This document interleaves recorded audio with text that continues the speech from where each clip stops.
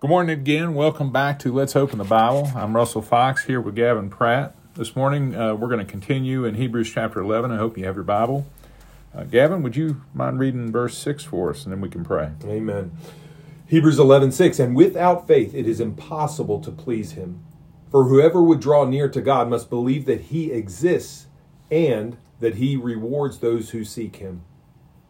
Let's pray. Father, thank you for today. Lord God, we just praise your holy name. What a beautiful day you've given us to be able to enjoy. And Lord, just a wonderful word that you've given us. You've chosen to pursue us through Christ. You've given us a language we can read and understand and learn more about you. And so, Father, just thank you for that. Thank you for the time that we have this morning to just get into your word a little bit. And I pray, Father, that anyone who might listen to this, Father, would be encouraged today. We love you, Father, and we praise you. And we ask this in Christ's name. Amen. So, Hebrews 11:6, and that means it's tied to some verses before it. We would encourage you always to get context. A text without context is a pretext for a proof text. It's an opportunity to make the Bible say what you want it to say rather than what it does say, and we want to avoid that. However, due to the nature of this podcast, we will not be digging into those verses. So, let's start with without faith. And without faith, what does that mean? To have no faith in God. Yeah. And that's why, I call it coram Deo, living before the face of God, to the glory of God, that coram Deo. How would we apply that? There are a lot of Christians that say, my children are living, one of my child is living with somebody, and we would call that living in sin if they're not married, right? Living with someone of the opposite sex and having those marital relationships without being married, and we say that's living in sin. And this person say, well, I just keep telling them, get married, because that's going to please God, right? Well, this text says without faith, it's impossible to please God. And when you ask this person, well, do your kids believe? Does let's just say it's a son. Does your son who's living with his girlfriend, does he believe? Well, no. This kind of says without faith, it's impossible to please God. What you're doing is making something, you're asking your children to make a decision that benefits society, for sure, will benefit their family, absolutely, will have some practical benefits to it. But in the end, it doesn't move them closer to God. Faith alone does that. We call it sola fides, right? By faith alone, that's what allows us to be reconciled to Christ, to God the Father through Christ the Son. And it certainly is what pleases God. So, and without faith, it is impossible to please him. Yeah, and I think we touched on that yesterday when you were articulating about how what we believe informs what we do. Right. And so, to your point with the story of the man living with a woman, if he had faith, truly, then he wouldn't be living with this unmarried, living with this person to begin with. Right. Well, and there's one little component, and again, if you think that we are isolating one sin above another, we definitely don't want to do that. There are sins certainly that are more catastrophic to a family or society, but we would be very much against all sin. But I think what happens is, because we are not people of the Word at times, and you can look at the studies on biblical illiteracy in America, because we're not people of the Word at times, there are many people that don't know what the Word says about marital relationships. And that leads to a conscience that is not shaped by the Word. So you don't have that ability to say, I have hidden your Word in my heart that I might not sin against you. There's no Word to hide in your heart. And then because the conviction of the Spirit is always going to be coupled with the Word. You have the sword of the Spirit, which is the Word of God, or the Spirit gives life. The flesh is no help at all. The words that I have spoken, they are spirit and they are life. There's this coupling of spirit and life. So if you want a person that's driven by the Spirit, he has to be filled with the Word. Letting the Word of Christ dwell in you richly has the same manifestation, psalms and hymns and spiritual songs, as does do not be drunk with wine, for that is debauchery, but be filled with the Spirit. And then addressing one another in psalms and hymns and spiritual songs. So the Word and the Spirit are coupled. And so you may have the case where, they don't believe and then nothing pleases God. Without faith, it's impossible to please God. But there are some very young wheat that look a lot like tares because they have not been saturated in the Word. And to that we need to preach and pray and preach and pray and preach, teach, and pray. So, all right, let's stay focused on, I'm sorry, I got distracted. Let's stay focused on Hebrews 11:6. And without faith, it is impossible to please Him. Yeah, for he who comes to God must believe that He is. And so, by what we're saying here, for someone to come to God, this is not coming to a God in our image. This is not coming to a God out of convenience. And I hear this a lot. People, in a pinch, they throw up a Hail Mary type prayer, right? God, if you're real, well, just that statement, if you're real, indicates what this passage, he who comes to God must believe that He is. If we doubt God is, and we're just throwing up this prayer, and our ox is in the ditch, so to speak, is that faith? Yeah, I really wrestle with it because you have your historical figures like Luther, who had a similar prayer in that storm, right? And so, hey, if you get me through this, and kind of the bartering with God, and not exactly the same prayer, but that God, if you're real, prove it. If you're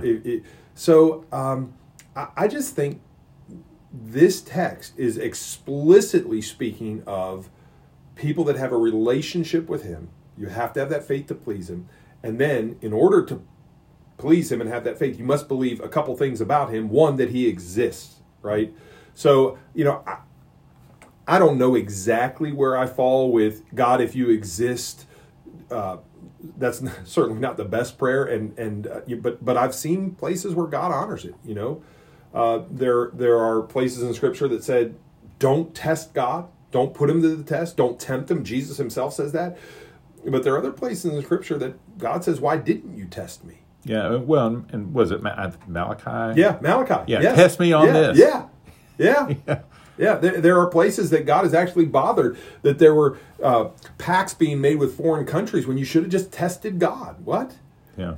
So again, this is a particular group of people, the Hebrew community that is on the brink. They're being persecuted, and it seems that they're on the brink of extreme persecution. In one case, a place in Hebrews 12, I think, and you have not suffered to the point of the shedding of your blood.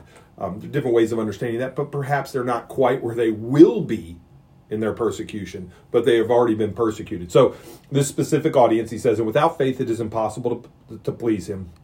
And I would, if you wanted a little side study, go back to 1 Corinthians chapter 13, and it just says, and if I give away all that I have, and if I deliver up my body to be burned, but I have not love, I gain nothing. So there's a persecution without faith that doesn't please God.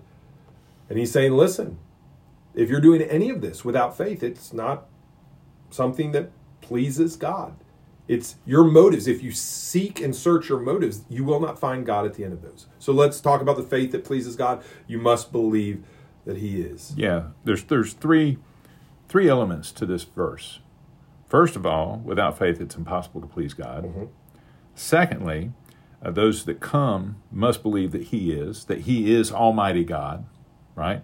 But then third, and that God, He is a rewarder of those who diligently seek Him. Man, that's beautiful.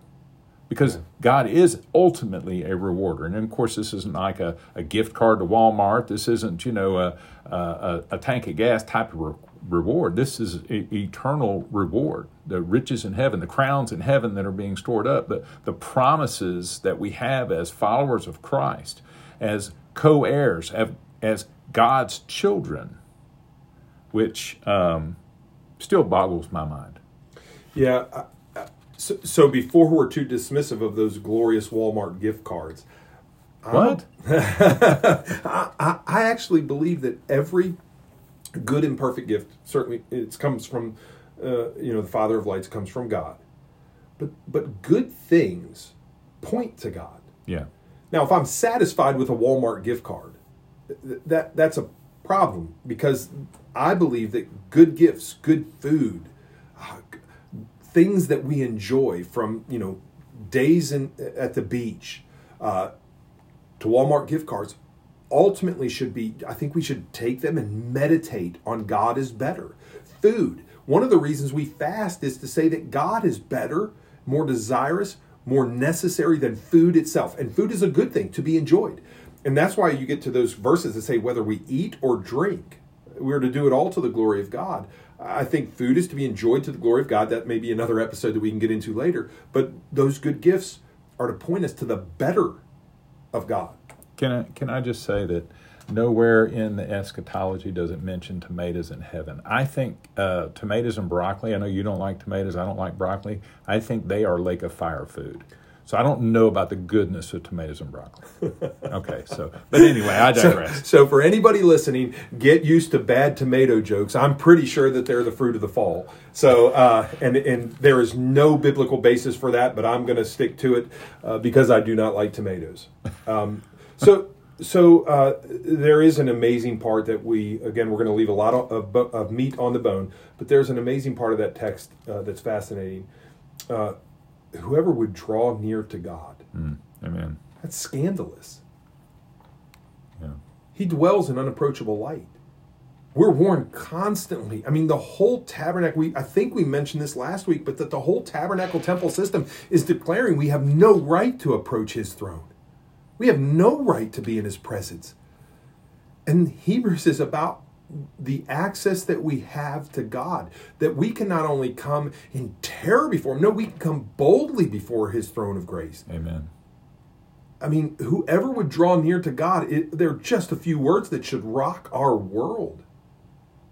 And then, well, I don't know that we have the time to discuss this, but maybe future thought, maybe something you can dig into is you have to believe that if you want to draw near to God, that in the ESV is a capital G-O-D. That means if you want to draw near to God, the God of all creation, you must believe that he exists. And Russ was talking earlier today about how many people say, oh, I believe in God. I believe in God. I believe in God. And my experience is, and we'll leave you with this thought, that we often don't believe in God, capital G-O-D. We believe in a God of our creation, and that's called idolatry. That is not pleasing to God. And we have a heart that is, as Calvin said, an idol factory, a fabricum idolarum. We have a idol making factory that is called our heart, and we need to be ever vigilant against it. Yeah, amen. Well, listen, that's all the time we have today for Let's Open the Bible. Look forward to catching back up with you tomorrow as we will continue in Hebrews 11. So we'll see you then.